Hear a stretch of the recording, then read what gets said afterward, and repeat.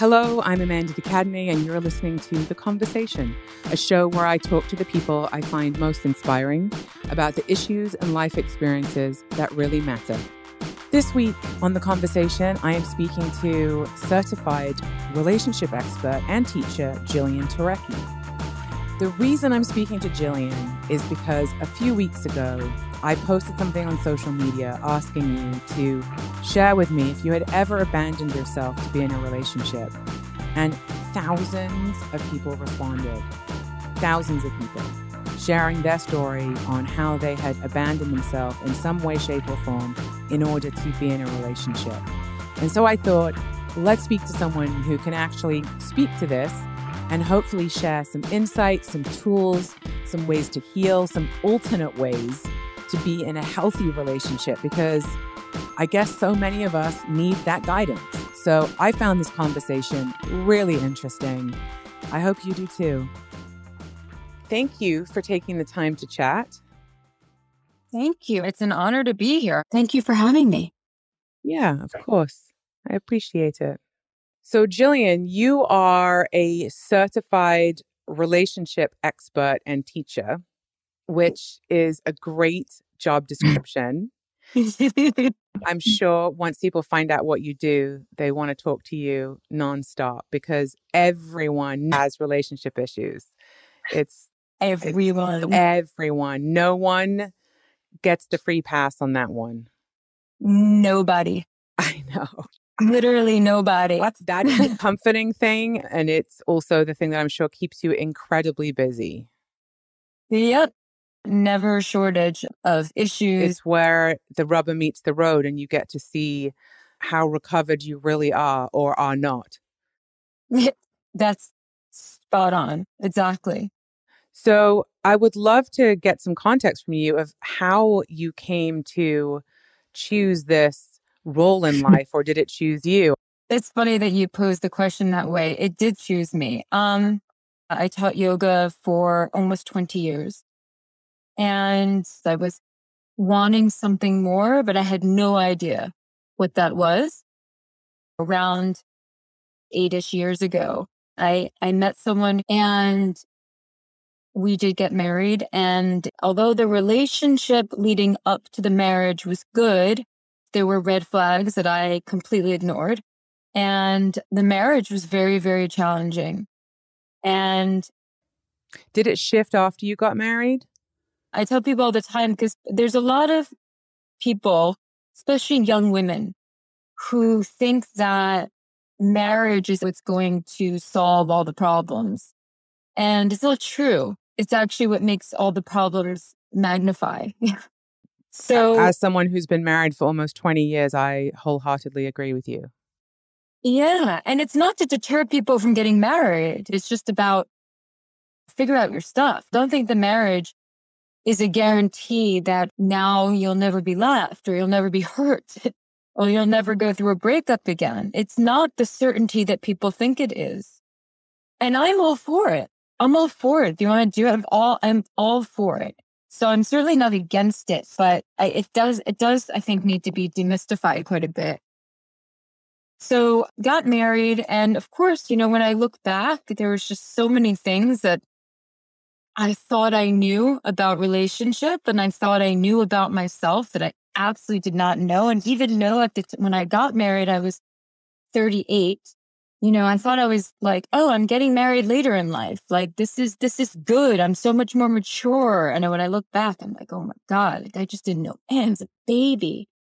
And the marriage was incredibly difficult and painful, mostly entirely due to the fact that these were two people who didn't know how to communicate on a really profound and deep level in a way that we're not taught in school. And if we weren't taught by our parents, either by modeling or directly, we're lost. Which most people aren't. And that's a huge majority. Yeah. And there was a trauma bond that I didn't even know any of that psychology back then. Anyways, I thought things were fine. But then my mom was diagnosed with lung cancer. So I had the end of my marriage, and it ended really, really abruptly and was done very, very inappropriately. And that same day, I found out that my mom had 3 more months to live and I had a miscarriage, like all in one day. Yeah. So, yeah. Epic So I just stresses, one on top of the other. one on top of the other. So I went into crisis.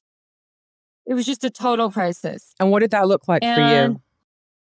good question. Extreme anxiety, extreme depression. I cried myself to sleep, I think, every day for a year. And when I finally stopped crying, I was like, oh God. Because a good cry feels great, but wow, is it exhausting when it's every day for a year, you know? How did you function in that year, though? Yeah. So I functioned by relying on my 2 older sisters. I functioned by going to therapy twice a week. I functioned by leaning on my friends. I functioned through teaching yoga because if I had to give to someone else, I couldn't think about myself or my life. Sure. And I functioned through the help of Tony Robbins. Mm-hmm. So that's how I did it. And it was really Tony's work that got me out of bed every day, including I have a dog. So that got me out of bed. I also had a coach who I hired, and she was the one who introduced me to Tony's work and then suggested that I become a coach. So it was just looking back, there was so much support that I have, and I needed it because I think whenever you go through a crisis, you need a lot of support. That's key, Yeah. is to find a support system, whatever that looks like for you. And it can take many shapes and forms, knowing those things that keep you somewhat intact so that you can literally function and not drop off the edge is crucial. Exactly. I wanted to talk to you because recently I posed a question to my community about whether anyone had abandoned themselves for a relationship, and if so, what was the cost? Great question. And the amount of people who acknowledged in very vulnerable terms that they had in fact done that. I have done that many times. Most people I know have done that. And unfortunately, we're raised to think that's what we're supposed to do. From a very young age, we're told your life doesn't start until you meet a partner, and then you dedicate your life to serving that partnership. So many people are still struggling with how to reclaim themselves and how to come back to themselves. And ultimately, how do you change that innate programming that is within you that keeps you seeking the one motherfucker in the room who is not interested in you because that feels like love? We're talking about very basic primal programming that comes from our first early attachment relationships, which very few people had the healthy ones. So when people come to you, are they generally in a crisis? Or what point do people come to you and say, I need help? Okay, so part of the reason, not the whole reason, but part of the reason why it was, 99 or 98% of the responses were women saying that they abandoned themselves. Yes, a huge part of programming, and I'll dive into that. But another part that people don't recognize as much is that women tend to be harder on themselves than men are. And so when they do something that they perceive as self-abandonment, they will ruminate on that and feel a lot of shame because of that. Generally speaking, more than men. Women tend to be very, very hard on themselves. Men might be harder on themselves in the workforce, but generally speaking, women are a lot harder on themselves when it comes to relationships. And that's all relationship. That's romantic relationship. That's motherhood. That's sisterhood, all of it. So I just wanted to mention that first because so many women who I speak to, and this goes to my personal experience, will think I abandoned myself. Well, I don't know. Did you? Yeah, maybe you did. But, think about that. There was some, maybe at some point, very understandable and clear logic at the time that supported you, maybe not listening to yourself, maybe because you were giving the messaging, you must follow your heart, right? So you were just doing What you that knew. which you thought, what you knew and what felt actually right at the time. It can be very confusing when your intuition is telling you, okay, this isn't right. I'm not being treated well. Your intuition versus your programming and your conditioning. Oh, I should accept this. It's okay. Like, you don't want to rock the boat. So I just kind of want to say that in general, that what adds fuel to the fire unnecessarily is women feeling so ashamed of abandoning themselves. And I'd rather them take a look at, okay, well, why would you make that decision? What's the conditioning that led you there? Where perhaps is there a deficit in your self-worth, or where is there need to be some revising of your belief system so that you don't do that anymore? Looking at the root. The root, exactly. And also the reality is that we all mess up when it comes to relationship. So there are a lot of instances where you can say, I abandoned myself, but you could also replace that with, I was stupid and just, I was young and dumb, Well, or I was naive. You're talking about the self-compassion piece, which is really crucial. And for me, that has been a key part of my recovery and my journey and it's kind of the missing piece, is that we can often have compassion for a lot of other people, but still be brutal on ourselves. And I think until you can free yourself from the vice grip of self-judgment, it's really hard to heal, and it's really hard to change because you're holding yourself in such low self-esteem that you have to free yourself up to be able to change and take different action and look at what is underneath all of this. So you're talking about self-compassion, which is crucial. It's crucial. It's also crucial because ultimately we want to be more objective with ourselves as well. So in other words, we want to be able to say, wow, like I really messed up there, and be able to show ourselves compassion so that then we're actually able to be accountable for the things that we've done that have harmed ourselves and have harmed others. That's just dysfunctional. And it's a tight balancing act because there's some people who are so self-consumed, honestly, with themselves. I've been that too, so self-consumed with our perfectionism or what we think we should do, all the shoulds, that we can't even see past it to be like, okay, let's just get real with ourselves. What's not working? Like, where can we be kinder to ourselves, and where can we actually stop being less manipulative?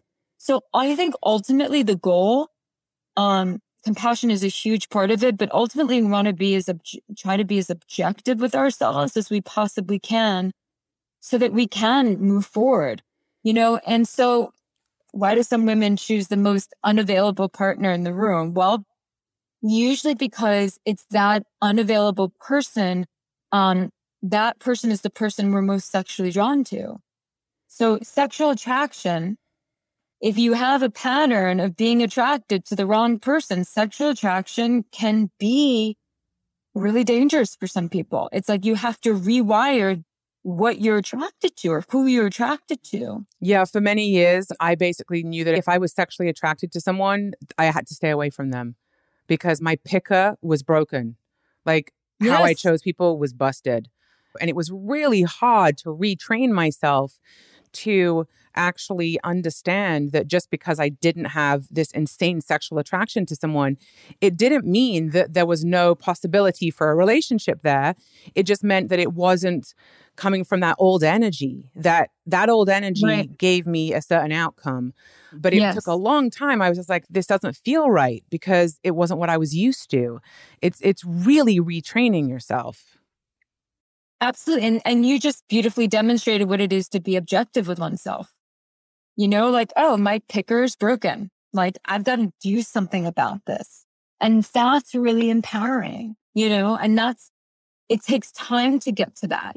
First, there's a lot of self-hatred and confusion. Yeah. Then you have to show yourself compassion. And then you have to be like, okay, now I'm ready to, put my big girl pants on and figure this out. And it's a process. So when clients come to me, they're all at different stages of that, And I work with men too. So it's all sorts of stuff because self-worth is a big one.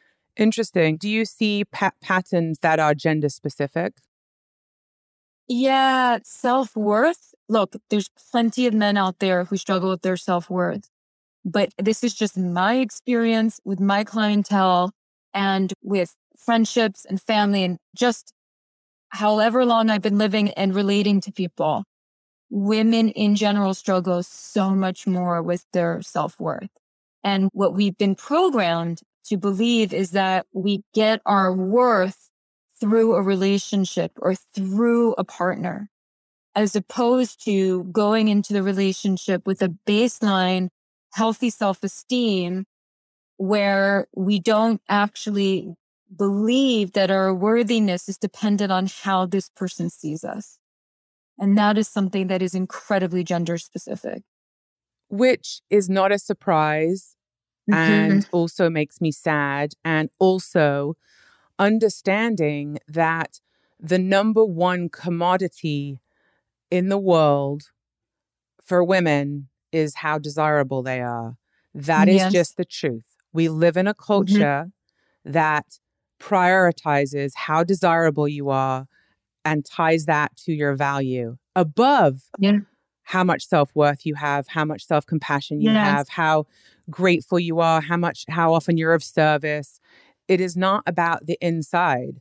It's no surprise to me that we've got an entire gender who have this belief system. So ultimately, what we're talking about, though, is that you have to be at a certain place of willingness, and you have to have kind of experienced enough destruction to be at the point where you're willing to say, fuck, I need help. This is not going good. I am in pain. I need to be willing to try something different. So I'm assuming most people come to you when they're in a crisis. Yeah, I get people in different stages. Like they just went through a breakup or they just started seeing someone new or they're struggling with the partner that they have. And it's interesting because those are all different conundrums, you know, where you are in what stage you're at in relationship. Do you think that there is such a thing as an ideal match? That's a really good question. Do I think there's an ideal match? No, I don't. I think that the word ideal, I struggle with that in general because often what we're doing is projecting our ideals onto people that we meet all the time. And parents do that to their children all the time. They project their ideals of who that child should be or who that child should date all the time. And so that's a subconscious thing that we do. And I think that there are better matches. And I think there's some pretty bad matches. And I think that there are different degrees of matches. But like I said, there's no jackpot in another person. I think that when you're in a relationship with someone and you're trying to decide, is this person the one? Or you're trying to discover it, you know, are they the one? Are they the one? Well, at some point you have to decide if they are or not. And it's not so much of a discovery. It's just like, know yourself and you'll know what's really good for you and what's really bad for you. And by the way, you're not going to get everything you want in a partner. So you better figure out what's really important to you and what you can tolerate. And when you get bored in your relationship, because you will, the first thing you have to do is ask yourself, how am I being boring? People think, I'll find that ideal person and all my problems will go away. Or I'll find that ideal person and I'll feel all this great emotion all the time. It's like, well, yes, in the beginning, but then it's on you to generate that positive emotion between the two of you. Like you have to do that together. It's teamwork. So no, I don't think there's an ideal match, but I think there's some pretty bad matches. Well, let's talk a little bit about attachment styles because I think that they hold such a key to really understanding if initially you're a good match. Because if you are someone, first of all, I never met anyone who has a secure attachment style. Have you? See, you're pausing. That was a long pause, Jillian. No, because I had to think about that. Because the reason, and this is just sort of where I struggle with attachment theory in general is that anyone can become avoidant and anyone can become anxious given the right circumstances. Yeah.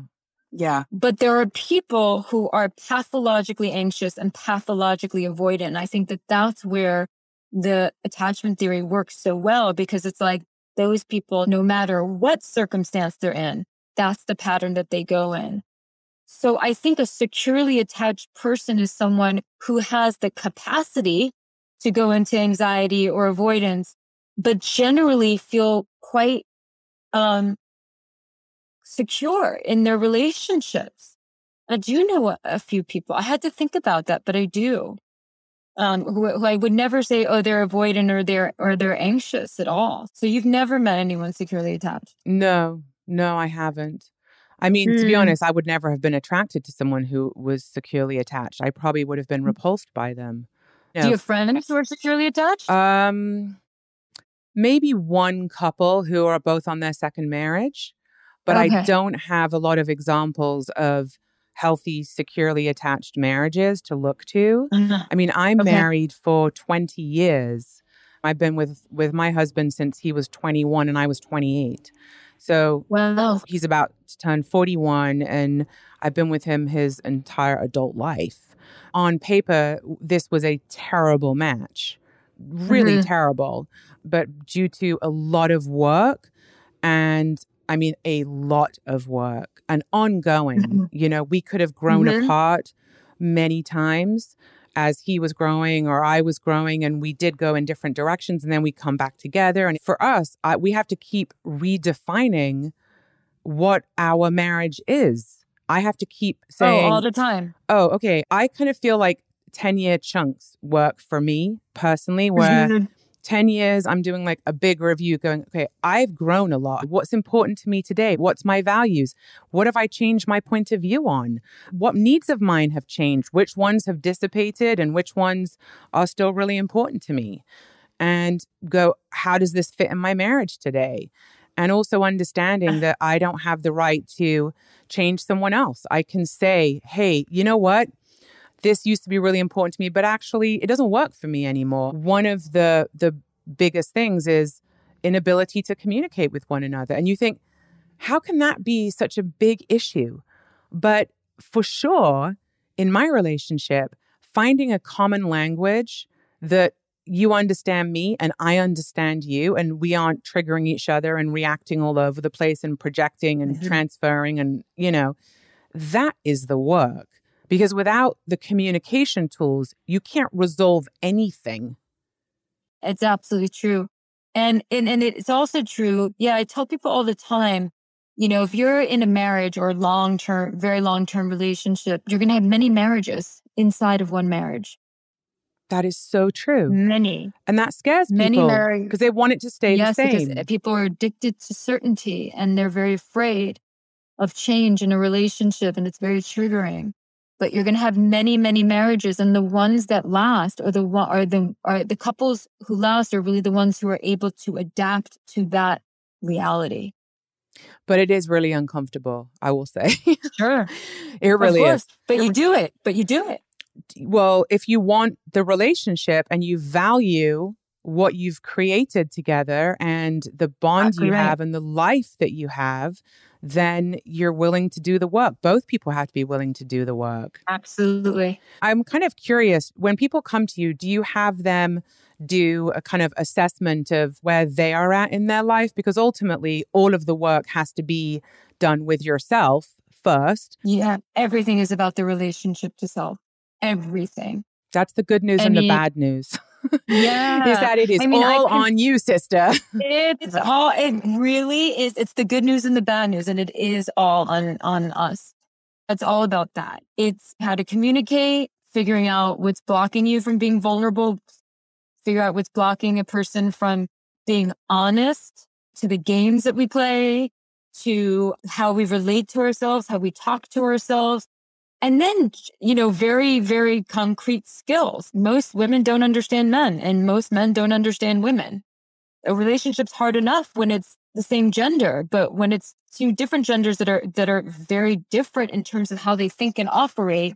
So a lot of that is also like me teaching them just about the psychology behind what their partner might need that they're missing.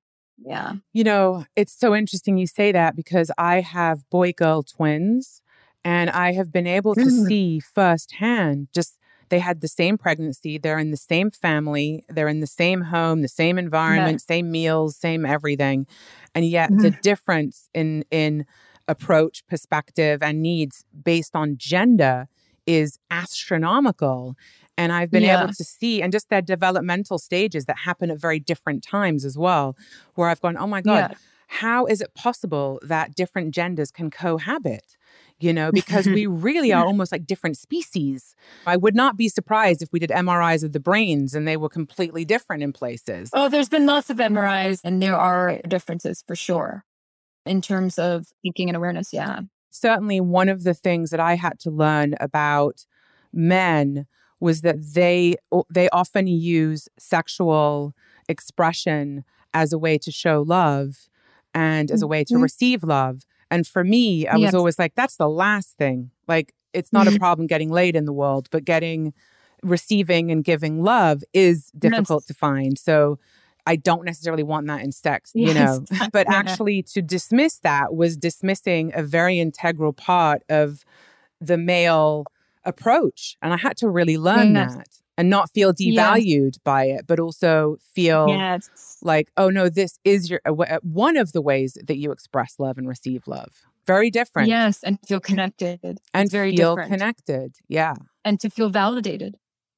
Exactly. So when people come to you and you are assessing that this is a really unhealthy relationship, that you don't know how this is going to work in a positive way, given what the factual situation is, have you ever seen one of those turn around? I have seen great things happen with friends where things were unhealthy or there was infidelity and they really turned things around. It really just depends on the severity of the dysfunction. I've had some couples come to me that have been married for a very, very long time, just like you and your husband. And those issues are the same thing. It's the growing pains and the lack of awareness that what they're really being called to do is go to the next chapter of their marriage, start a new marriage. And it's all that discomfort. But the people I've seen who have been in really unhealthy situations, it's the relationship in its infancy. It's the first year or year and a half. And there's so much dysfunction. And those are ones that I don't typically see turn around.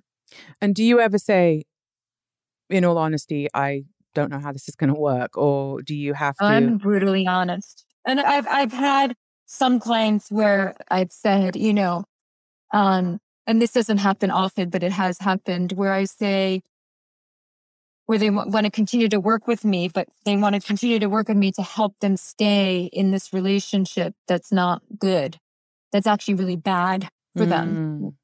And I've literally said, no, I won't help you stay in this relationship. When you're ready to leave it and do the work, I'll be here for you. So what would you say are the kind of key criteria for a relationship being successful?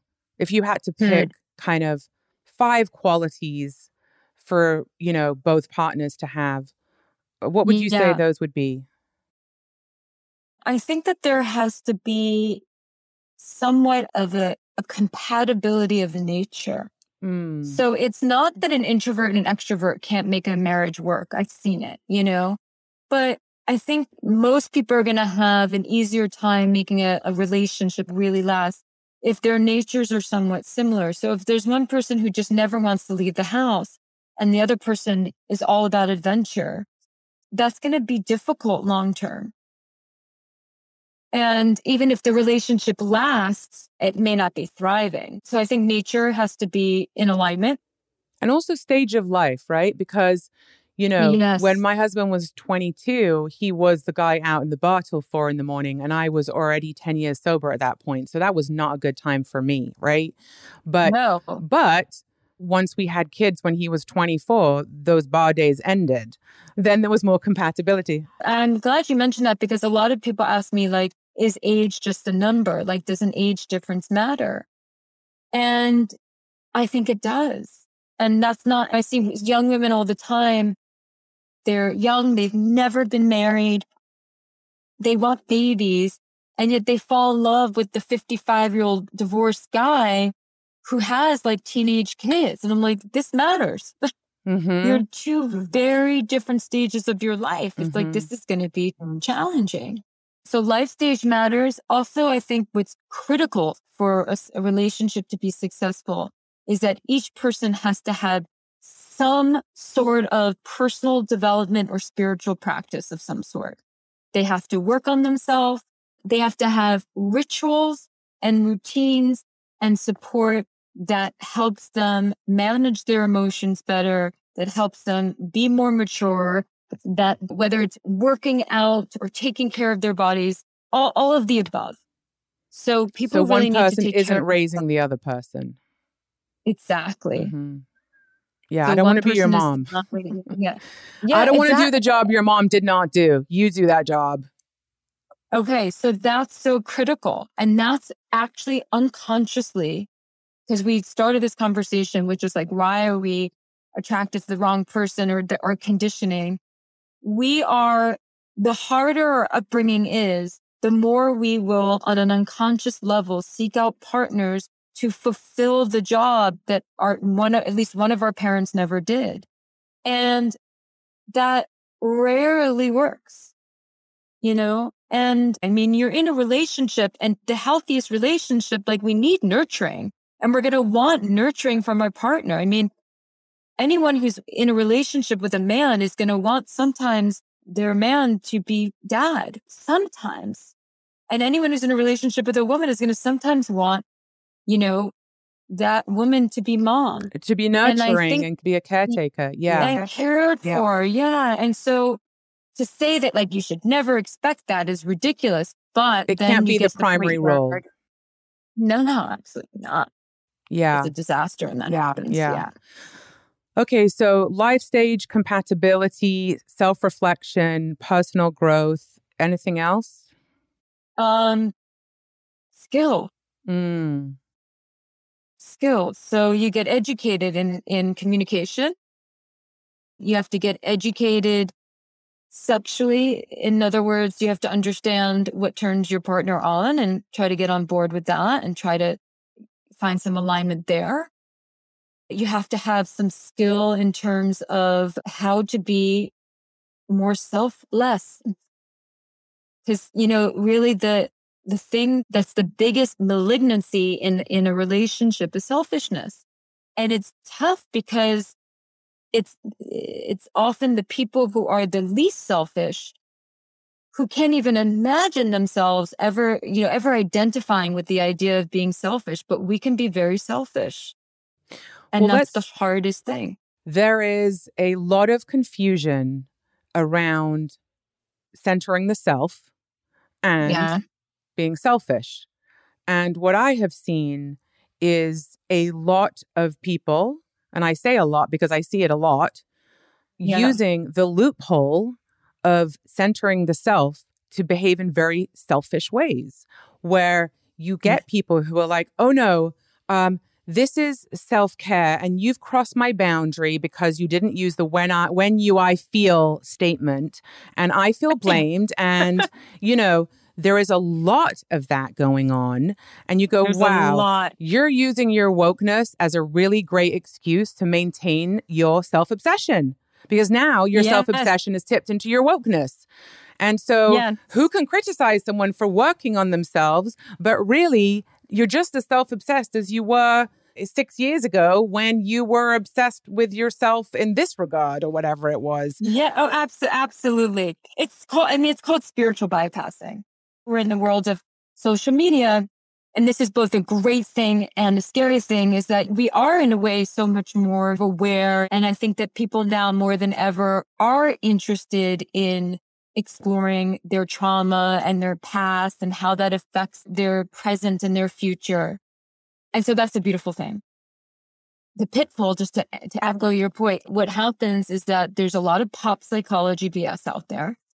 And then people are diagnosing themselves, diagnosing others. And then, like you said, it's like, okay, don't cross my boundaries. This is all about self. And that's not what makes a relationship work. And then there are also a lot of people who are saying, or the victim mentality is like, I'm a pleaser. And so I'm just always pleasing. So I'm always taking advantage of. Well, no, the reality is that every time you please, you're actually manipulating. Yes, to And feel because you're valued. trying to get love. Yeah. It's about interdependence, right? Like some people need to figure out how they're going to be more independent in a relationship. And some people need to figure out how they can be more dependent in a relationship.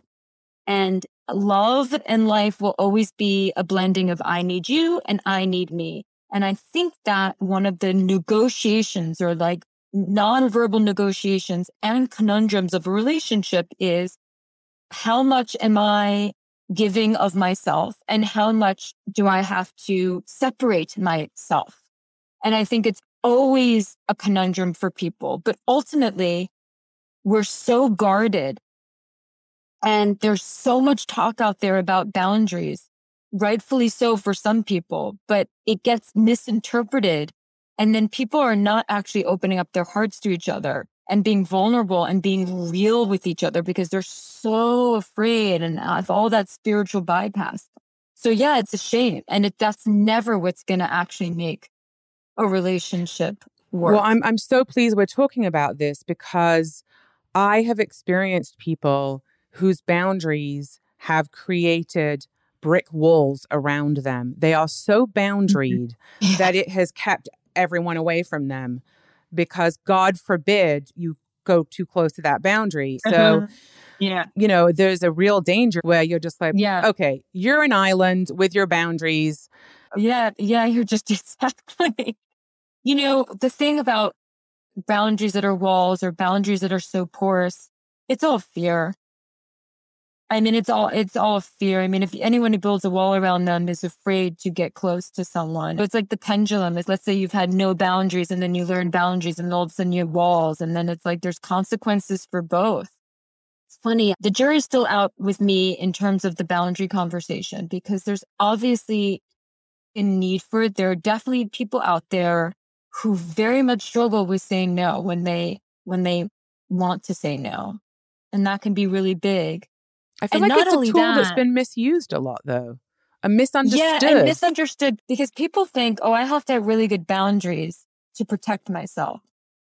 But more often than not, the boundaries that I see that people need to work on is how they cross other people's boundaries. So usually when someone has poor boundaries, it's not just about allowing others to cross theirs, but they're crossing everyone else's all the time. Because I have worked with people like that who they're pleasing everyone, but then when it suits them, they're not respecting anyone else's boundaries. And they just weren't taught that growing up. You're never going to have as fulfilling of a relationship as you possibly can if you're constantly guarding your heart. Okay, so let's talk about that. You're never going to have as a fulfilling relationship as you want if you're constantly guarding your heart. So what we're saying is that the invitation for radical vulnerability, right? Which means allowing yourself, your most broken parts to be seen and to be known. That takes a lot of courage to do. And if both partners are able to do that, why does that result in a more meaningful, connected, loving relationship? Okay. So vulnerability, yes, you're sharing what pains you and you're definitely sharing what scares you. But vulnerability doesn't always have to take place in a sort of serious conversation. We can practice being vulnerable in the day to day. Like every time we can say, I really like it when you hold my hand. Or you could say, every time you hold my hand, I feel really safe. God, I'm feeling so uncomfortable hearing you say this. Yeah. Why? Interesting. Why? It makes me feel so uncomfortable. Oof. Why? Fascinating. Okay. Yeah.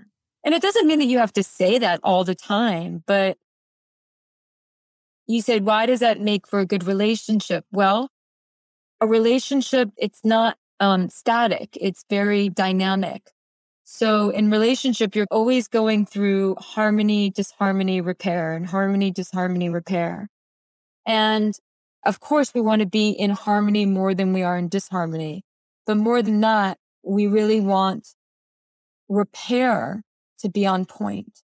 And when people are vulnerable with each other, saying like, oh, I feel really safe when you hold my hand like that, that really leads to more repair, because then the other person is like, wow, every time I hold her hand, like that's what that means to her. Like, I had no idea. She feels safe. That's great. I want to make her feel safe. I'm going to hold her hand more.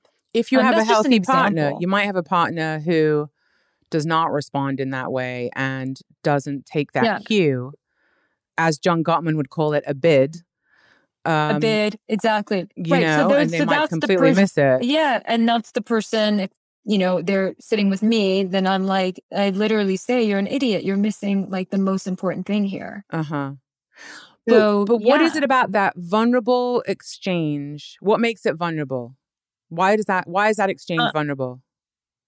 Because first of all, it's saying whenever you're using the word safe, you're describing a state in which I like it when you hold my hand. It's not that that's a false statement, but is it really the truth? Do you really like it when they hold your hand, or does it make you feel something? And the vulnerable, even if it's not safe, maybe it's like, oh, it feels so yummy when whatever it is. But when you can actually attach an emotion and a feeling to something, then you're being vulnerable. Oh, I like that. Okay, well then why? Well, I like it when they hold my hand because it makes me feel safe. Or I like it when they hold my hand because it makes me feel like they're present with me, or they're interested in me, or that we're connected, or that we're more like a couple. Or I just love physical touch because physical touch makes me feel like I'm loved. For one person, that might not be a particularly vulnerable thing to say, but for someone who is really afraid of abandonment, or really afraid of wearing their heart in their sleeve, or has a tendency to kind of hold their cards close to their chest, or they're feeling a little insecure, that could be really vulnerable. So it depends on who's saying it. Because some people don't feel as vulnerable as others. What's going to feel really vulnerable for you is not necessarily what's going to feel very vulnerable for me. But I But guess what I'm saying is that why is vulnerability a deepening of connection? Why does okay, vulnerability invite a so, deepening of and connection? this has been said over and over and over again. I didn't make this up, but into me see. You're Yes. able to see inside of me, right? I'm not putting up a facade. I'm showing you me. I'm revealing. I'm not concealing. And when two people are revealing themselves to each other, they form a bond. They form an attachment. They form love, or they can. They feel really, really connected, because we all are, we're all just doing our best to be enough in this world. Mm-hmm. We're all doing our best to survive, to figure out a way to do more than survive and to thrive. I mean, this is like we're all facing the same struggle in that way. And so when we share that with each other, there's a sense of union that happens as a result of that. There isn't like, oh, you're you and I'm me. And so there's that separateness, but instead there's more of like a oneness that happens because we're getting raw with each other. And again, revealing things that like we all feel. I tell people all the time, because there are a lot of people when they're trying to better their communication skills, they say, Jillian, I don't know what it is. Every time I'm about to talk and be vulnerable, I literally feel my throat close off. Like I cannot actually express the words. And I said, that's okay. Speak to what you feel in your body. Tell them like, I'm overwhelmed right now. And all I know is that I feel like there's a 10-pound weight sitting on my chest or my belly hurts. Describe the sensations in your body because everyone can relate to that. They may not be able to relate to what's causing you overwhelm, but they can relate to how it feels in the body and also really vulnerable. That's a great tool. You mentioned the abandonment wound. Do you think that the abandonment wound can ever be healed? Because there's a lot of approaches to healing, the little girl or little boy, right? Talking to little Amanda. But in your opinion, if you're working with someone who has an abandonment wound, how do you approach helping that person? Because this is one of the biggest wounds that so many people have. I would say that everyone has an abandonment wound. That's my theory, that there's not a single person on the planet. It's a spectrum. Not everyone is, terrified of it all the time, but everyone has an abandonment wound because we are the only species that attaches as deeply as we do to a parent and to a parental figure for as long as we do. But if someone is really, really struggling with that, well, the first thing that I always address is their behavior, because I want to know how that wound is sabotaging their relationships.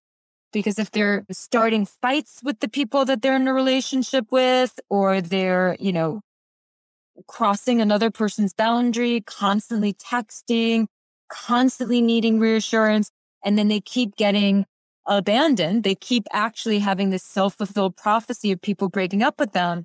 I really want to get them to just have tools in the moment instead of doing that thing that they do that actually makes the person leave them.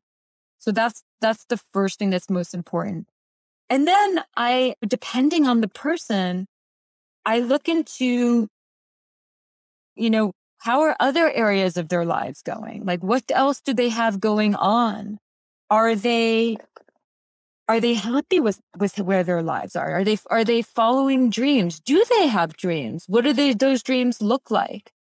So in order to address that, you have to look at your life holistically and see where that sense of self, because to counteract extreme fear of abandonment, you have to strengthen your sense of self. And you have to understand yourself, and you have to learn how to meet your needs.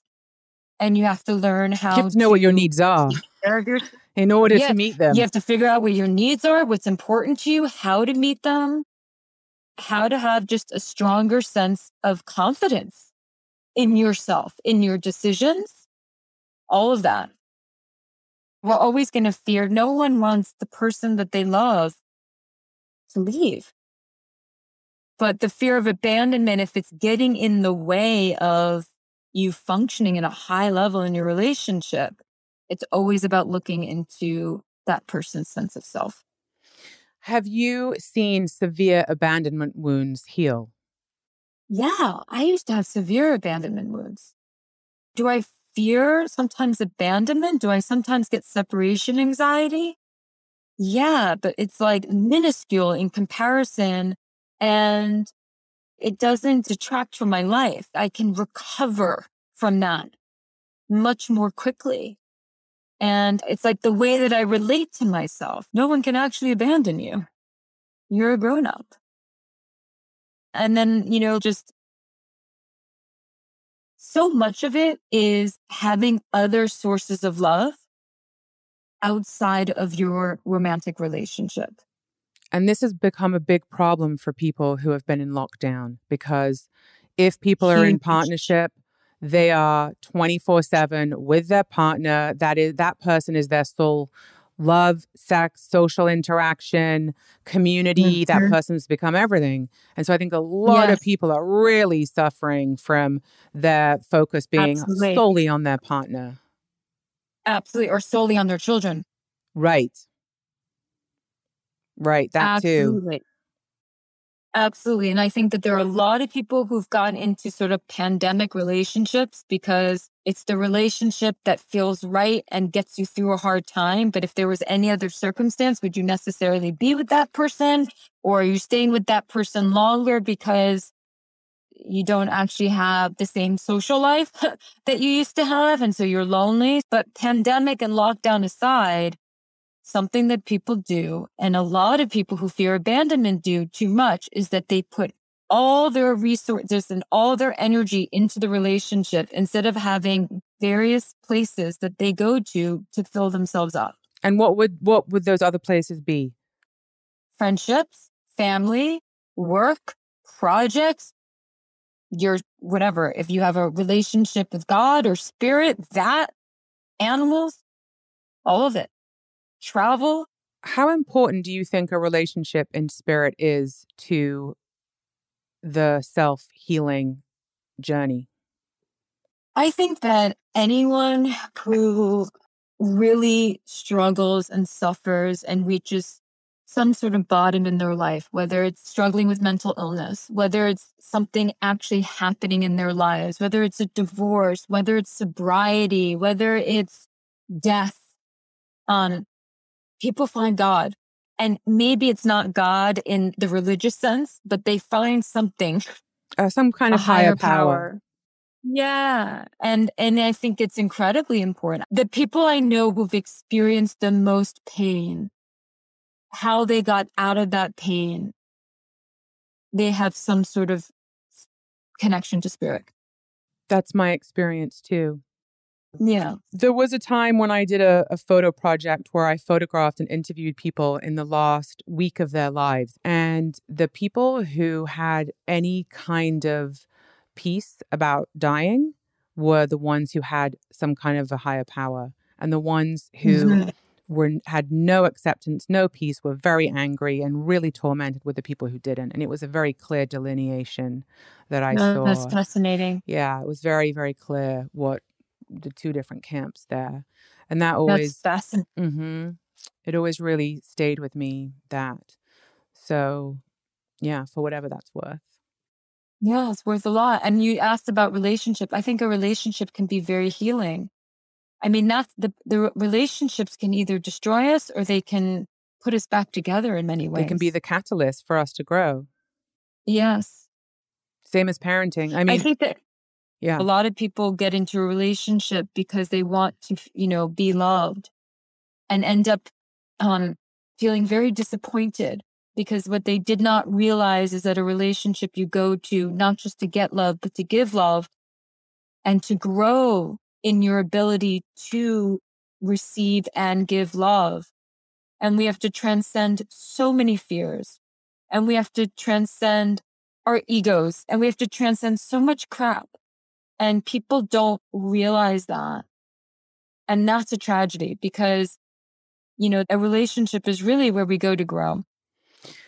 Well, as you said at the beginning of our conversation, rewriting the narrative of the expectation of what marriage is and ultimately a relationship is crucial, because most people are going into intimate, committed relationships having an expectation that can never be met by either party. Yeah. And I think there's automatically a disappointment and a feeling of failure out the gate, because the bar is set to some kind of fantasy fairy tale standard that never existed and will never exist.